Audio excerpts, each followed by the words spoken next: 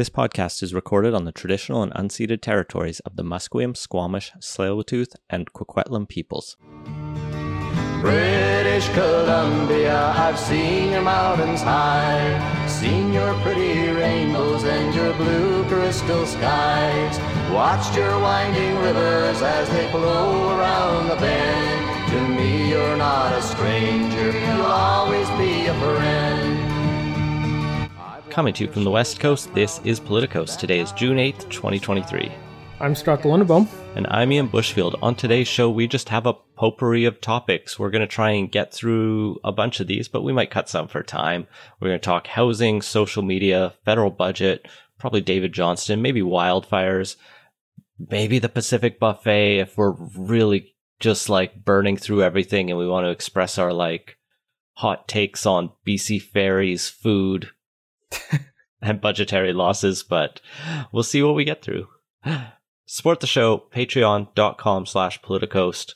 Maybe in the future we'll do bonus content where we have extended episodes going into hot takes on BC Ferries, food, and other like BC niche topics. Are we trying to like upsell the whole Patreon thing, not like drive people away from it? Have you talked to the people in our Slack?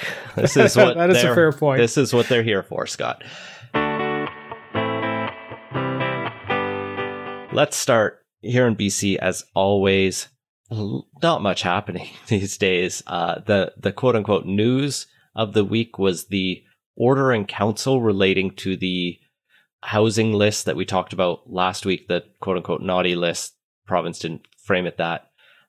Came out, and there was actually more municipalities named on the order in council than Ravi Kahlon had announced with the initial 10. 47 total municipalities have been named in the order in council, which the media has now called them all on the naughty list. Yeah, it's just kind of weird to see. Like, normally when a government teases an announcement, they don't just let it all slip out in an order in council like months before they're going to make the next announcement. But I don't know, I guess they were feeling lazy and just like, do we really want to write this up a second time with a different 10 cities on it? So they didn't. Yeah, the procedural background here is the Housing Supply Act, I believe it was called, that they passed late 2022, allowed the province to, by regulation, or what's called an order in council, a little paper that the government cabinet signs off on and puts into regulatory law, they can use that to name cities and municipalities that the housing minister can then set targets for. And so they said, we're going to set targets for these 10 specific municipalities that we talked about. But in reality, they just named 47 of the, I think there's 160 odd, a little bit more than that. I used to know this number off by heart for other reasons, municipalities in BC. And so 47 have been named in the order in council as essentially possible targets will be set for them. And we've named 10. They've said they're going to do 8 to 10 more later this year. And basically this full list to me just is, here are all the municipalities that the government thinks is worth keeping an eye on in terms of housing and that might need encouragement in the future. Basically because of, like, when we go through the list, we're not going to read them all, but I think it's because of just like, it's obvious there, that's where people are moving to. Yeah, and also like fills in all of the like weird places that didn't get a mention on the first one that are like obviously major municipalities in regions with housing supply shortages, like Burnaby and Richmond, and how that Saanich was on the first one. Yeah, places. Oh no, it was actually. But places like that are like obviously need to be part of the focus if you're going to be doing a regional strategy. Yeah, so this list is basically everything in Metro Vancouver, plus Abbotsford and Chilliwack, and Mission. Is Mission in? I don't even know anymore. I'm tired. Mission's on the list. Yeah.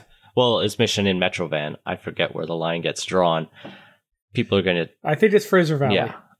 As well as the Capital Regional District.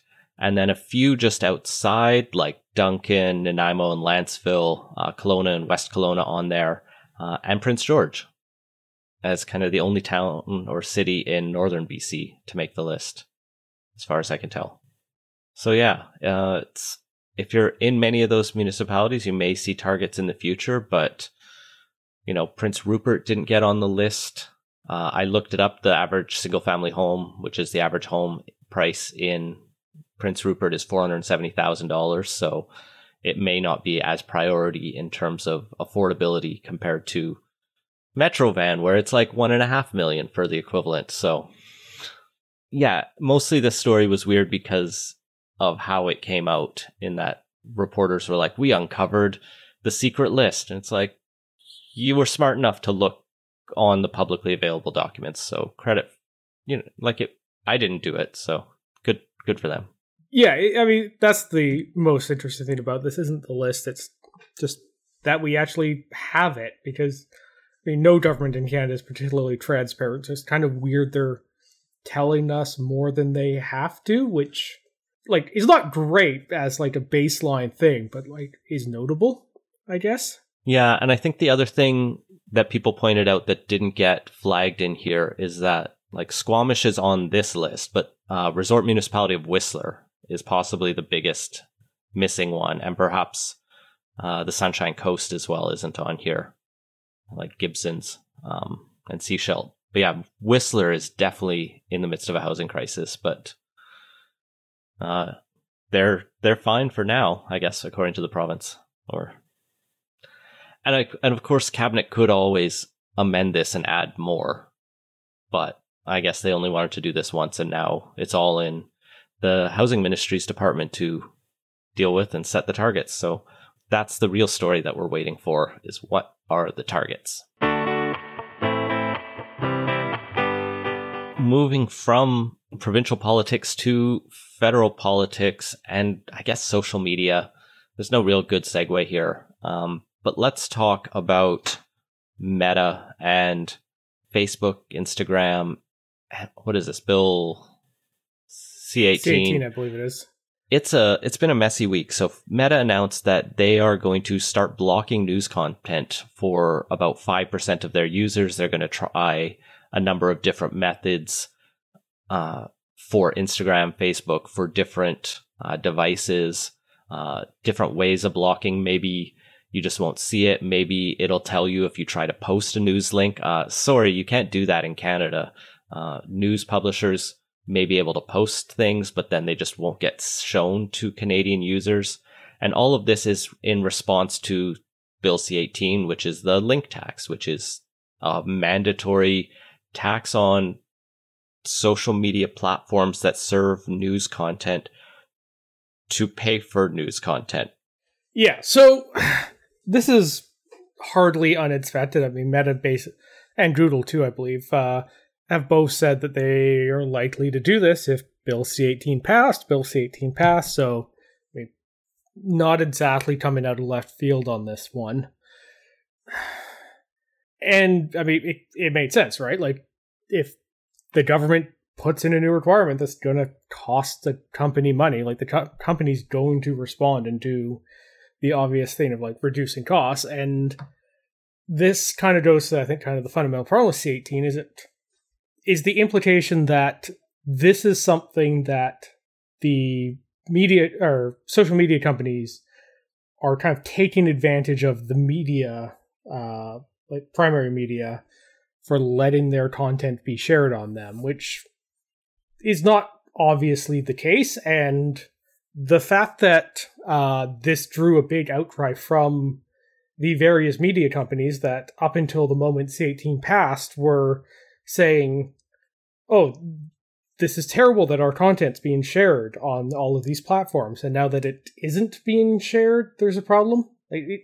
There is a big disconnect in all of this. Yeah, newspapers joined these social media pages eagerly when they launched as a way to promote their content and drive readership. And now they're demanding money for that. And it's a weird bill. It seems like it's driven largely by the larger news industry lobbying, and it's kind of a mess. There's definitely an issue with the funding of the media in Canada, and we've talked about that a little bit in the past, and we did our interview with Open Media last year that we can you can go back and see part of that.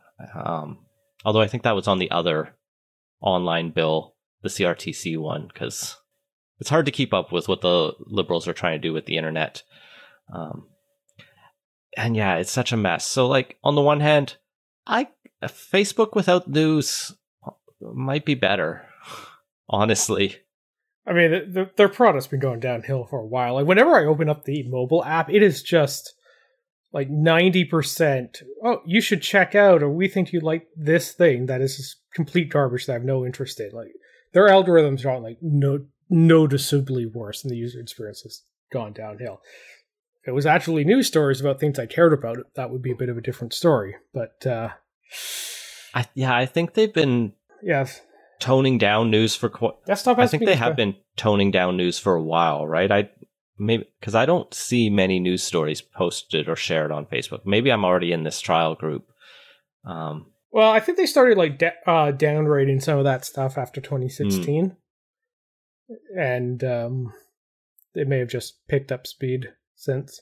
Also, I don't use Facebook that often, so like, who knows? Yeah. But circling back to your original point, like I don't necessarily think that, at least my experience is better off if I don't see it on there.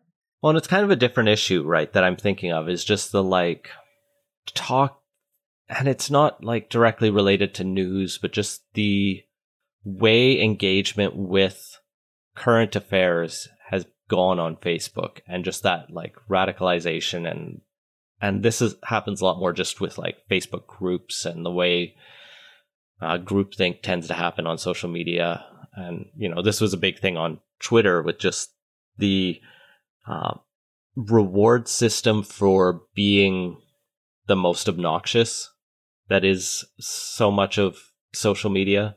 Like there were stories a couple years ago of how the algorithm on Facebook was prioritizing angry reacts over anything else, over other kinds of reacts. Right, because those correlated with people engaging more and spending more time on the platform. Mm-hmm.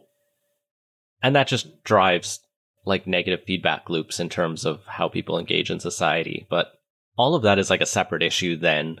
How do people get news? And how do we pay for the news? But here we've just decided big tech needs to pay for the news. And we need to do it not through a tax, but through mandatory negotiations. So this, like I said at the start, I mean, this was an obvious response to how it went. And I mean, the government's acting all shocked and appalled by it, but like, anyone with a little bit of brain power could tell you this was a likely outcome of it. And it was a known problem going into the whole Bill C-18 thing. And I mean, at the end of the day, that bill looks like it's more about kind of like the incumbent media players trying to, what's the term I'm trying to think of? Capture the regulators and... No, it's like... Yeah, it's almost like more about the incumbent media players trying to like shake down, the big new guys entering the field, and using the government to do it than like any actual like seriously well thought out way of like how social media and traditional media should like interact. Absolutely, because these bills don't help little podcast startups like us. Even some of the existing things that are a little bit more flexible are still just beyond our reach because we don't have 2 staff already. And so there is a real bias towards the established players in pretty much everything we've done for bolstering the media in this country, which is a shame. Yeah, and it's like not even clear that linking or that having content be shared on social media is detrimental to. No, it's probably helpful. And media. Yeah, in fact, the fact that they paid people and had staff people whose job it was to go on these sites and post the content.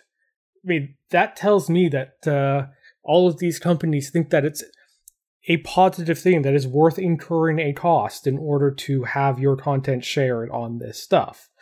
So then to turn around and say, like, no, we actually need to be compensated for the thing we are paying our staff to do, like, makes no sense.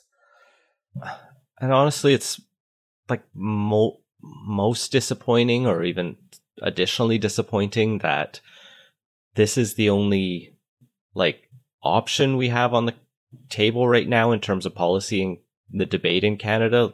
Like the NDP are like, this is fine. The Bloc, I don't know what the Bloc's position on this one is, but I know they supported C11. The Conservatives are against this, but I don't know what their alternative is. I'm not sure if they have an alternative, but I mean, at this point, just being honest about not having an alternative seems almost preferable to pretending to have a solution that isn't one. Because like nobody has tracked, whether it's in Canada or elsewhere, like the how do you actually have a like good business case for news media and a good business model. So like it does seem to be one of these like intractable business problems of the current age, but nobody's figured it out yet. It would be good if the government didn't pretend it had solved that, or like take umbrage at like the very obvious end result of it, of companies say if they're being told they have to suddenly pay for something that like, let's face it, they have no control over whether or not people go on their site and like want to share this particular link or not. They can only close it down, which is now what they're doing. So it's, I mean, it all made sense. It's all a thing that that anyone should have expected these to do. And like the fact that the government seemed unaware or shocked or outraged by this, I don't think doesn't say great things about their general competency or self-awareness on a lot of this stuff. And yeah, just general problem with trying to like centrally honestly, plan a lot of things. The best approach I could see to a lot of this, and this could be taken easily by a version of a conservative party or a progressive party, is an antitrust approach, is one that says, look, market domination has, in both the media side and the tech side, has made things worse for consumers, for the users. So if we break up Postmedia, we break up a lot of this media consolidation and the fact that every city's paper is basically owned by the same company, and we do what we can to require Meta and Facebook to operate as separate companies in Canada as much as we can do that. I don't think that's actually going to like really solve the problem, though, because fundamentally the issue is that you can't generate enough revenue from the content that is made to cover the cost of producing it, plus all of the overhead and everything else. That's undermined, though, by the fact there are a small but growing number of startups out there. There's a few like independent publishers who are covering things in Halifax, in Calgary, and elsewhere, and they're struggling to get the like broad reach of the Calgary Herald or whatever.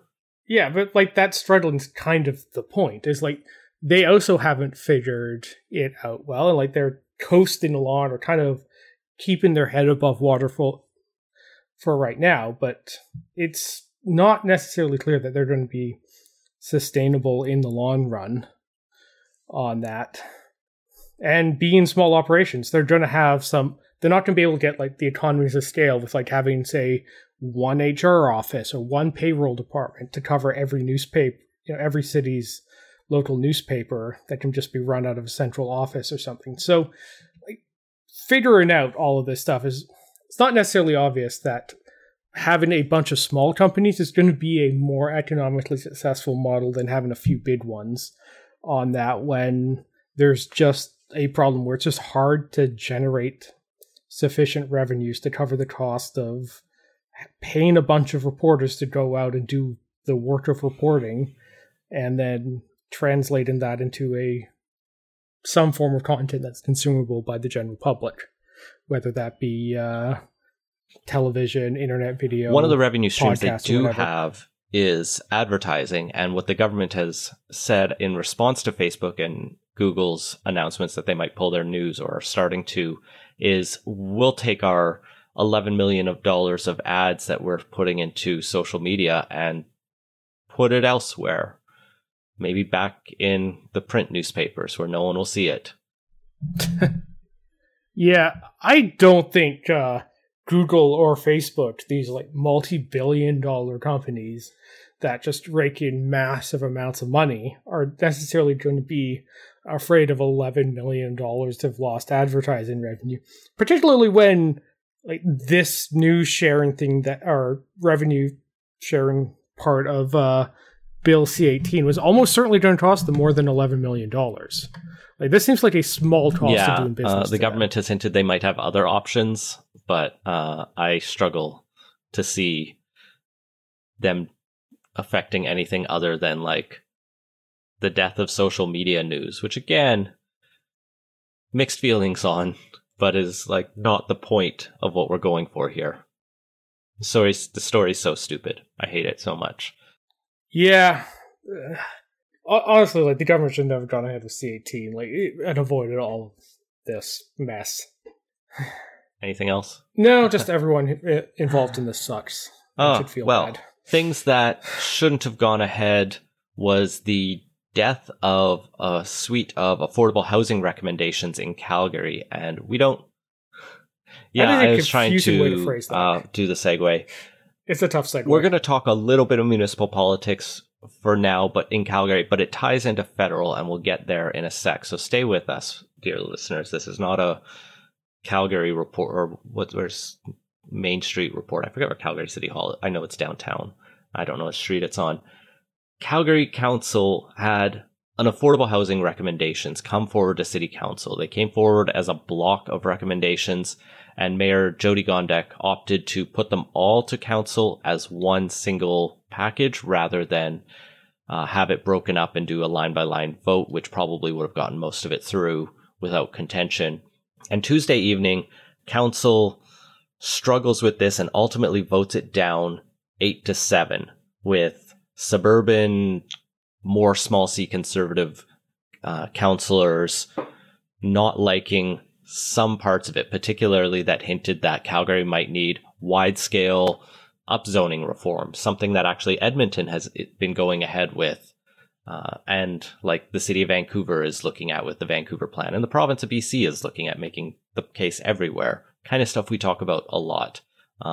That got a lot of people pissed off because it was largely driven by NIMBY feelings of like, sure, you might want, and these are like comments from councillors, like you might want row houses downtown, but I don't know if people in my ward will want that in, beside their single family homes. And it's like, yep, that's NIMBYism right there.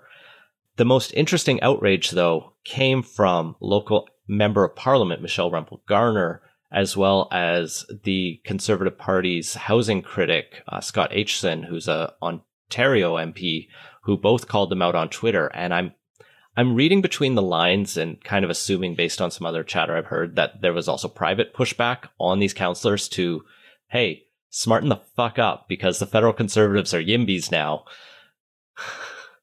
And they did a vote for reconsideration and actually turned around their no vote into a yes, not making it like a full endorsement, but it sounds like they've put it to further consultation at least. Yeah, so there's apparently going to be a public hearing later in the year.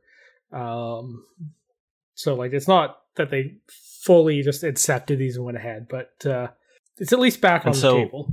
Yeah, we've seen federal MPs involve themselves in municipal politics from time to time, not too frequently. Most notably locally, Don Davies a couple years ago showed up at a public hearing for housing development in East Van and complained about it. Yeah, that was I think it was a 6, maybe 8-story rental building on Fraser, like exactly the type of housing Vancouver needs to be building. He had this weird thing about like how he wasn't allowed to build a deck on his house. Anyway, super weird, way weirder than this. This actually seems like positive weighing in by we're all MPs. for MPs getting out of, or politicians leaving their lane when it's suits our purposes. No, wasn't quite the takeaway on that. But yeah, I mean, it does fit in the general message bots that the Conservatives have been pushing hard for the last couple of years.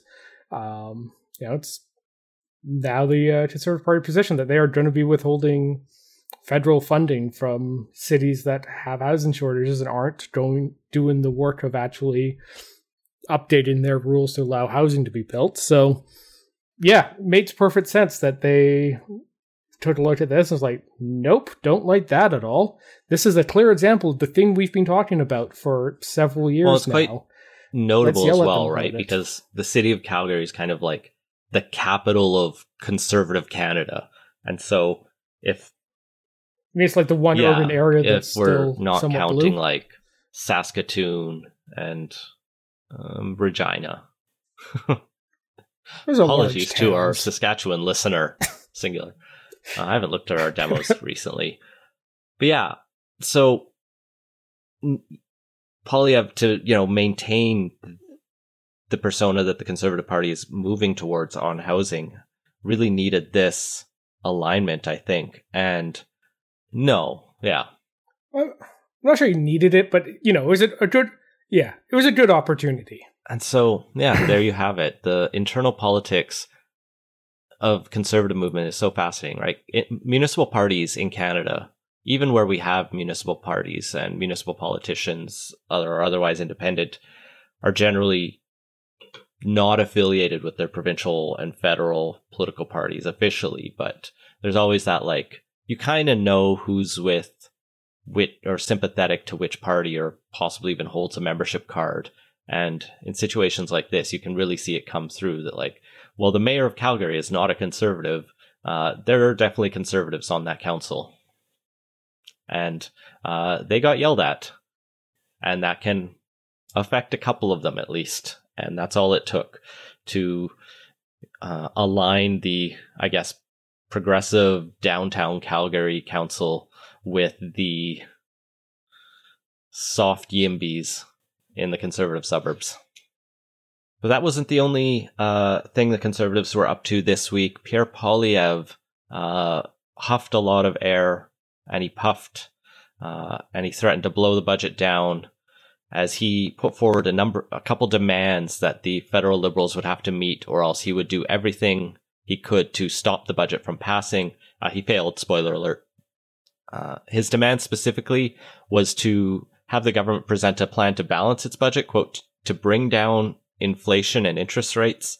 And he also wanted to see any future increases to the carbon price cancelled. He ended up, go for it. Like, filibustering isn't a huge thing in our system. It's just one of these, like, annoying little bits of Americanisms that's, like, making its way into Canadian politics. Like, opposition parties have always used various procedural things to try to slow things down, but, like, giving a big speech about, or announcement about how you're going to filibuster or something is, really one of these annoying things where we've, like, trying to copy the Americans even though we have a different system.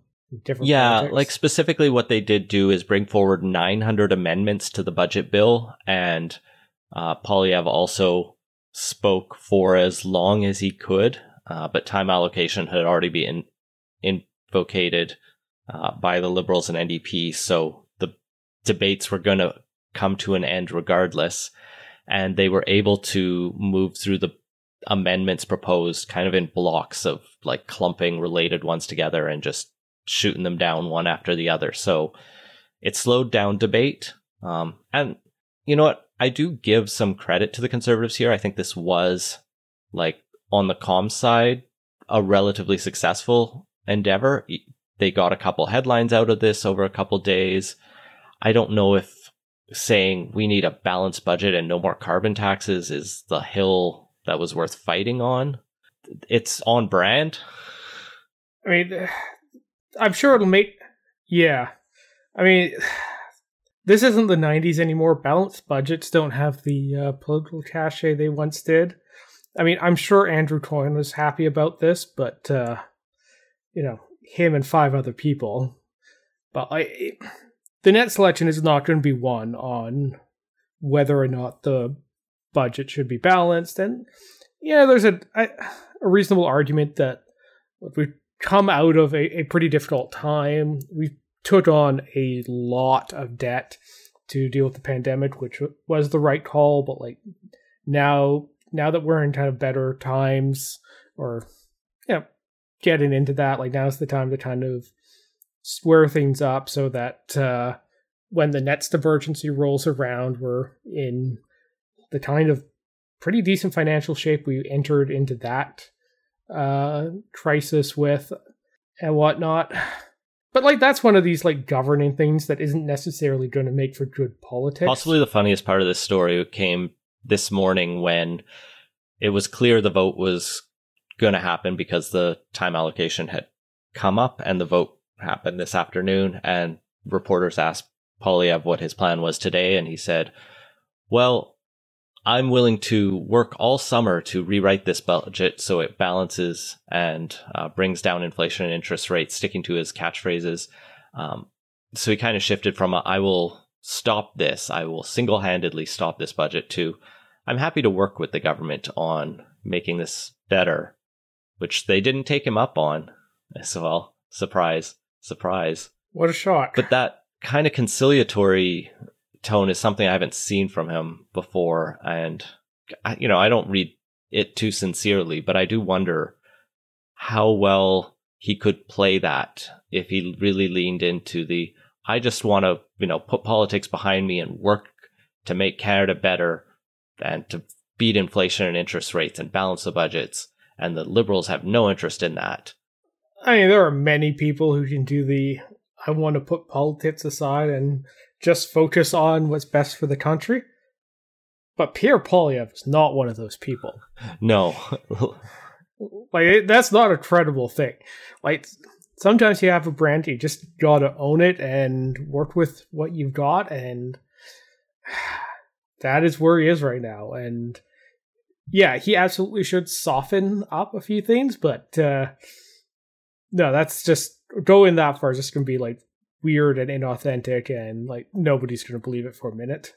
Oh, actually, I lied. The funniest thing is that he voted remotely against the budget in the end. He didn't even show up in the House to vote against it, which is fine and allowed, and the government is going to make permanent under a set of changes coming forward. That's how we do a segue, Scott.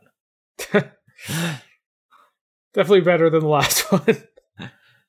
So yes, today, and I haven't seen the document and I've tried to dig for it, but Government House Leader Mark Holland unveiled a 25-page motion to amend the standing orders and overhaul them to permanently make virtual hybrid sittings a feature of our House of Commons.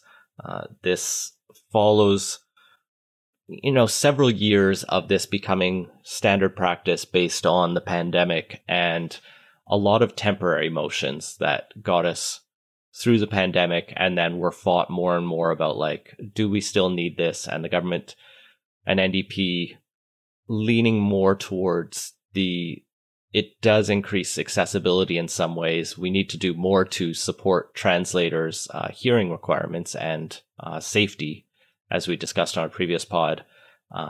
But overall, there is value to this in the eyes of the government, at least. I have to say I'm not a huge fan of the idea of making the hybrid sittings permanent. I do think there's some value of actually having everybody in a room going through all of that stuff. The meetings, the spontaneous meetings that happen in the hallways and everything. These are kind of important parts of the process. And you lose something when it's just one person talking to a camera at a time on some Zoom call. And anyone's ever had to sit through a few different Zoom or Teams calls or something.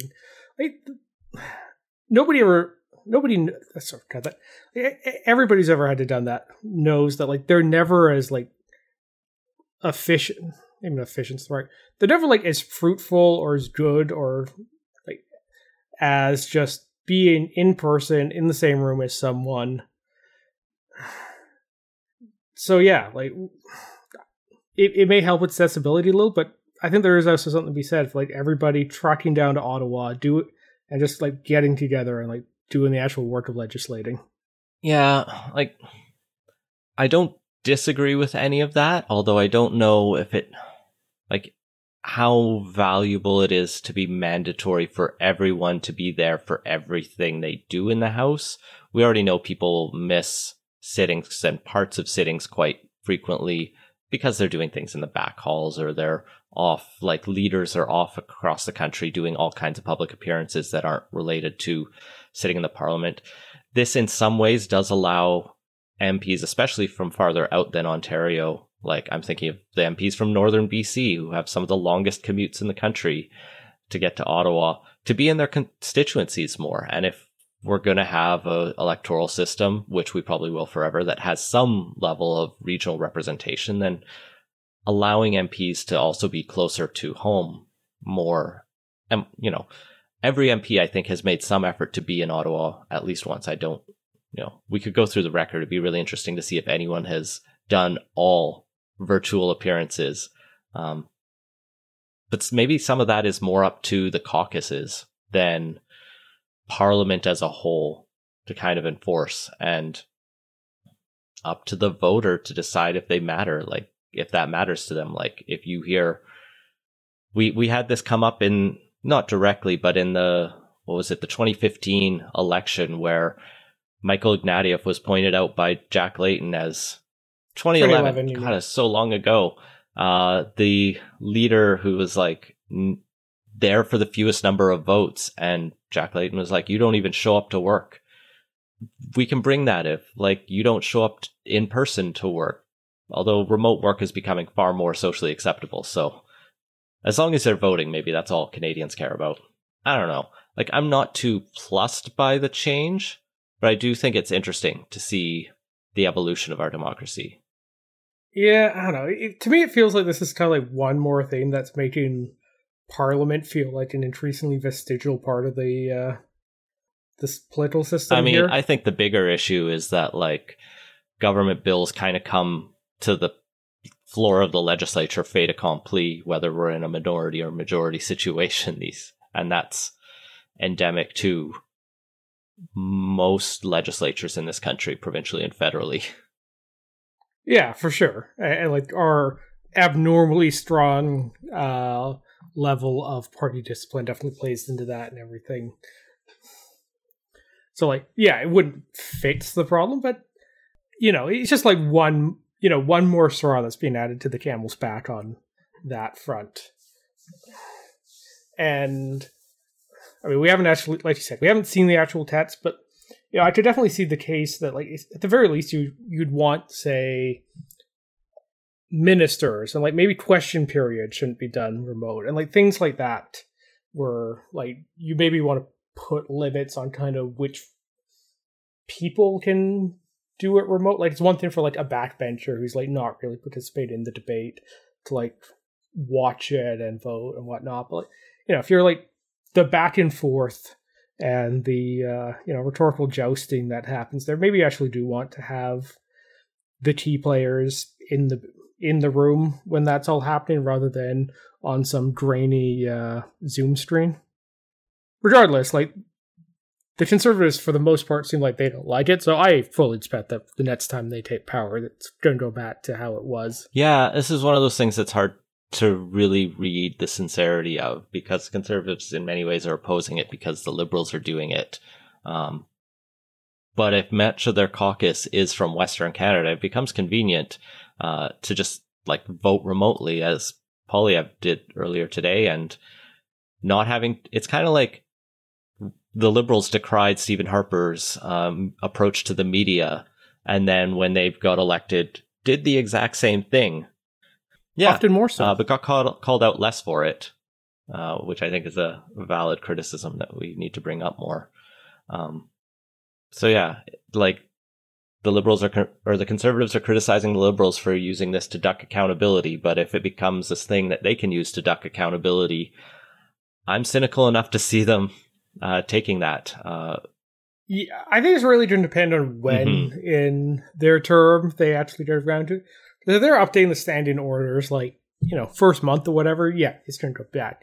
If this is something they get around to, like, month 17 or whatever, yeah, it's probably sticking around. And it also depends how soon the next election is, because if this sticks around for another 2 years, or, the Liberals even win something after that, it becomes entrenched in many ways, and then it's just not like a live issue that they'll probably fight on. The Bloc, for their part, Yves-François Blanchet, CTV reports that they're kind of mixed. He was not a big fan of talking through the camera, but he's also like not fully against it. And I think that's kind of where I sit. Like, yeah, there's value to being there in person, but there's also like value, or at least positives to the flexibility as well.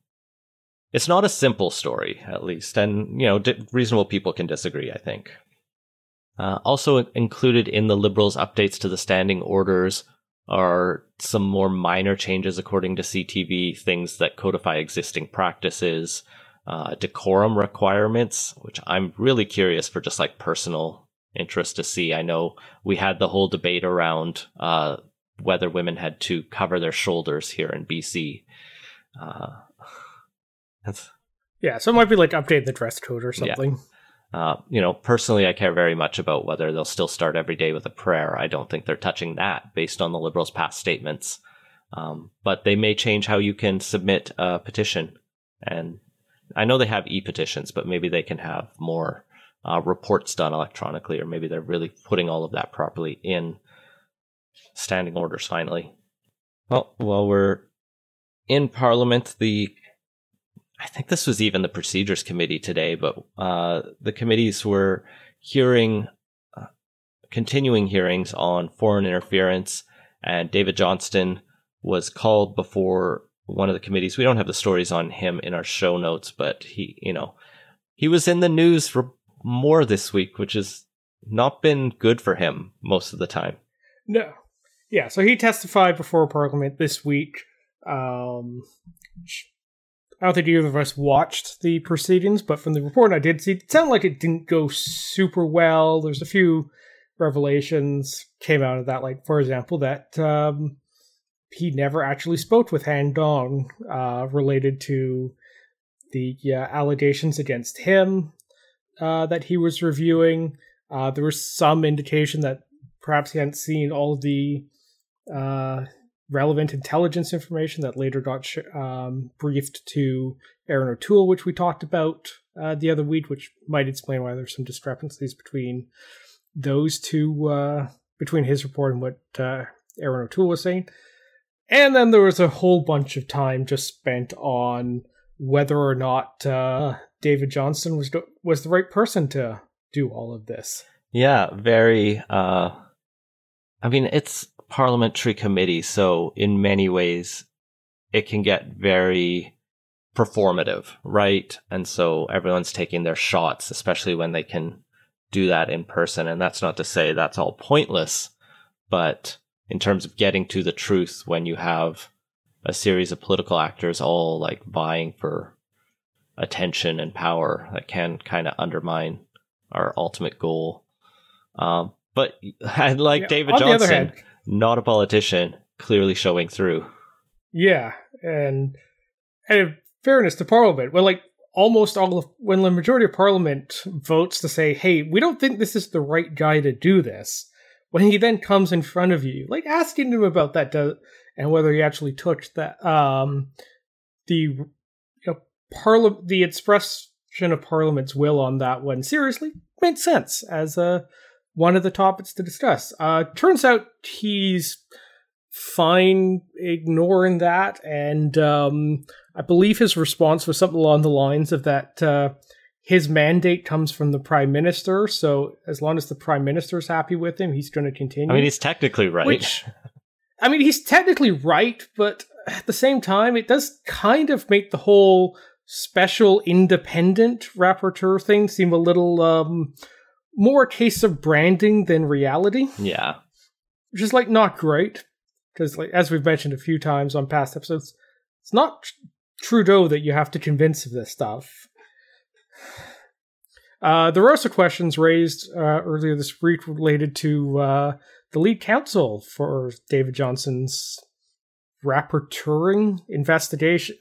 And this came from a Globe and Mail story that Sheila Block, a Toronto lawyer, had previously attended Liberal Party fundraisers back in at least 2001, as well as 2021, but has been donating fairly consistently between 2006 and 2022, and the Election Canada record showing that over those years that totals up to about $7,594. That works out to about $475 a year, which it's like not at the not at the limit, but like more than most Canadians. Sure, most Canadians do zero. Yes. So that just raised more questions about, just how separate and kind of nonpartisan this whole thing actually is. I mean, at this point, I think David Johnston's like credibility, or at least perceived legitimacy on this stuff, is kind of shot through and kind of dead at this point. Like, this is only like just more gasoline on that particular fire, but it's not great, and it's just going to add to that whole thing. And I don't know, what strikes me about this is just how different this is compared to how it works when the US appoints someone as like a special counsel or a special investigator for something. And in those cases, like, they really pull in someone that like does not have a like partisan history with the people that are under investigation and whatnot, and they really, or the current government of the day.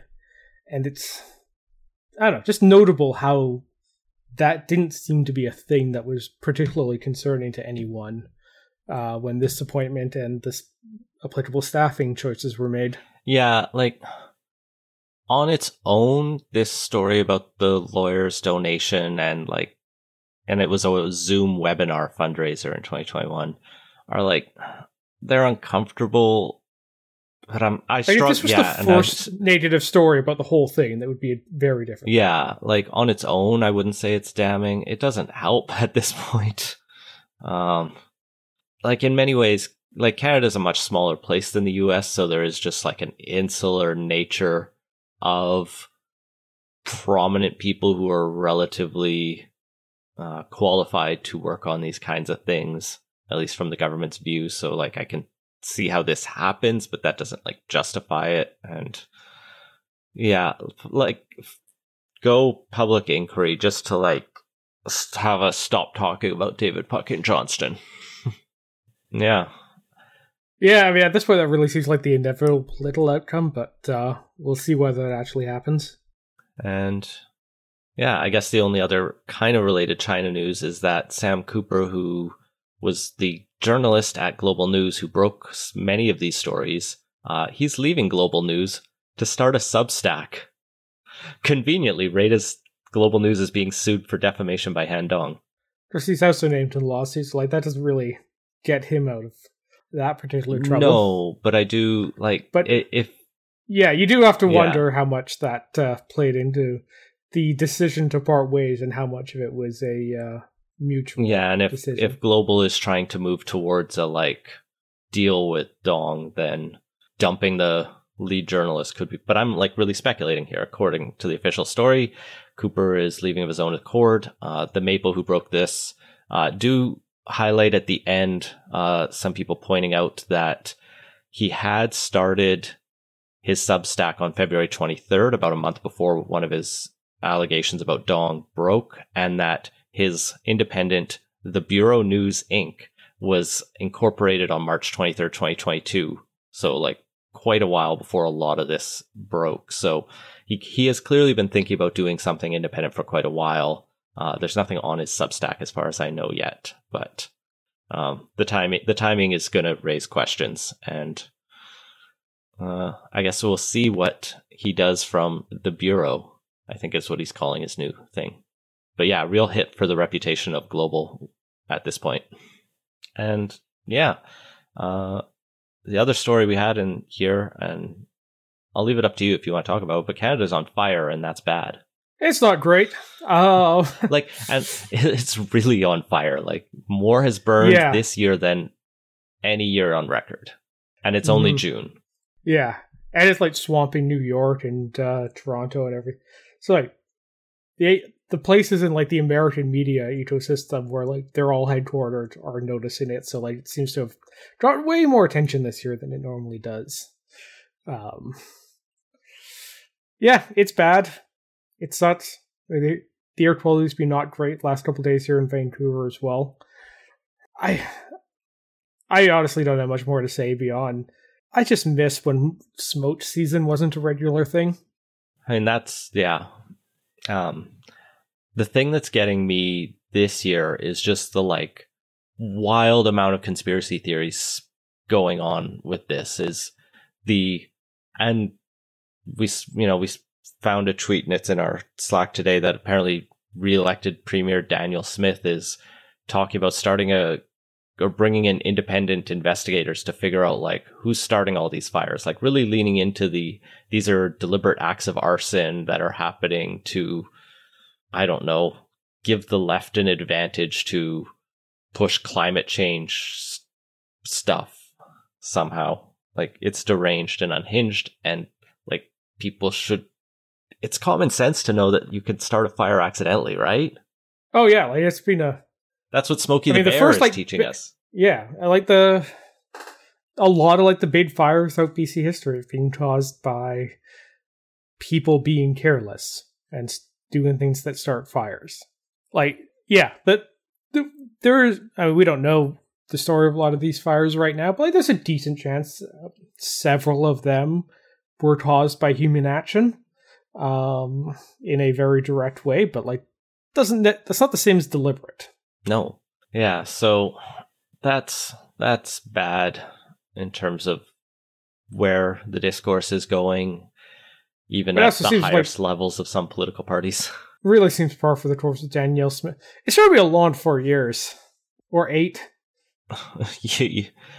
If she can make it to the next election, she'll be a modern record setter in Alberta history. Anyway, climate change is real and really bad, and it would be great if politicians would do more about it. Thankfully, the federal government is saying, despite their very pessimistic forecasts that say things are just getting started and are going to go very badly, they say they do have the resources to support all the provinces in emergency reactions as they need them. They've already started deploying the Canadian forces to a couple of the provinces, including Alberta and Nova Scotia, that really need help. But like, there's so much more we need to be doing and focusing on. We need denser cities so we're not building into the woodlands, I say as I like look at the forest right beside my home. Oh yeah. Well, I mean, I think the market may end up taking care of that pretty soon. Might have been State Farm also. Anyway, whatever the biggest U.S. insurer was, just announced they're no longer going to be doing wildfire insurance policies for California. So, sucks if you own a home in California that's near the urban boundary where fires are a big risk. But yeah, a lot of stuff's going to get uninsurable pretty quick, and that's going to have some pretty serious knock-on effects. And I'm just seeing this now come up in our Slack, but BC Hydro just announced $50 rebates for portable high-efficiency window or portable air conditioners. So that's great to see. Like, at this point, we had this whole discussion, like, post-Heat Dome about the right to be cool, and you were struggling with this earlier today of just like, how do you keep the air in your apartment breathable, but also like let some fresh, clean air in, or air that is cooler than just the natural resting state of my apartment this time of year. And what did you do, Scott? What did you have to do? Oh, I end up like taping a couple furnace filters to my window. I don't expect rebates to come through for that, but like, we need to be thinking about like the fact smoke is going to be a frequent occurrence and heat is going to be much worse in Canada than it's ever been. And these are policy questions that like we're doing a little bit on, but in terms of building codes, this needs to get updated. And so if you want your $50 AC unit discount, I'll put the link in the show notes for you. Grim, very grim. A great place to end the show, I guess. And that has been Playtoast. Find links to everything we talked about at playtoast.ca. Support the show and get access to our Slack channel at patreon.com/playtoast. Our intro music credit is Beautiful British Columbia by Serge Plotnikoff. Playtoast is a production of Lead and Boot Media, and editing services are provided by CHLY 101.7 FM in Nanaimo. Thanks for listening.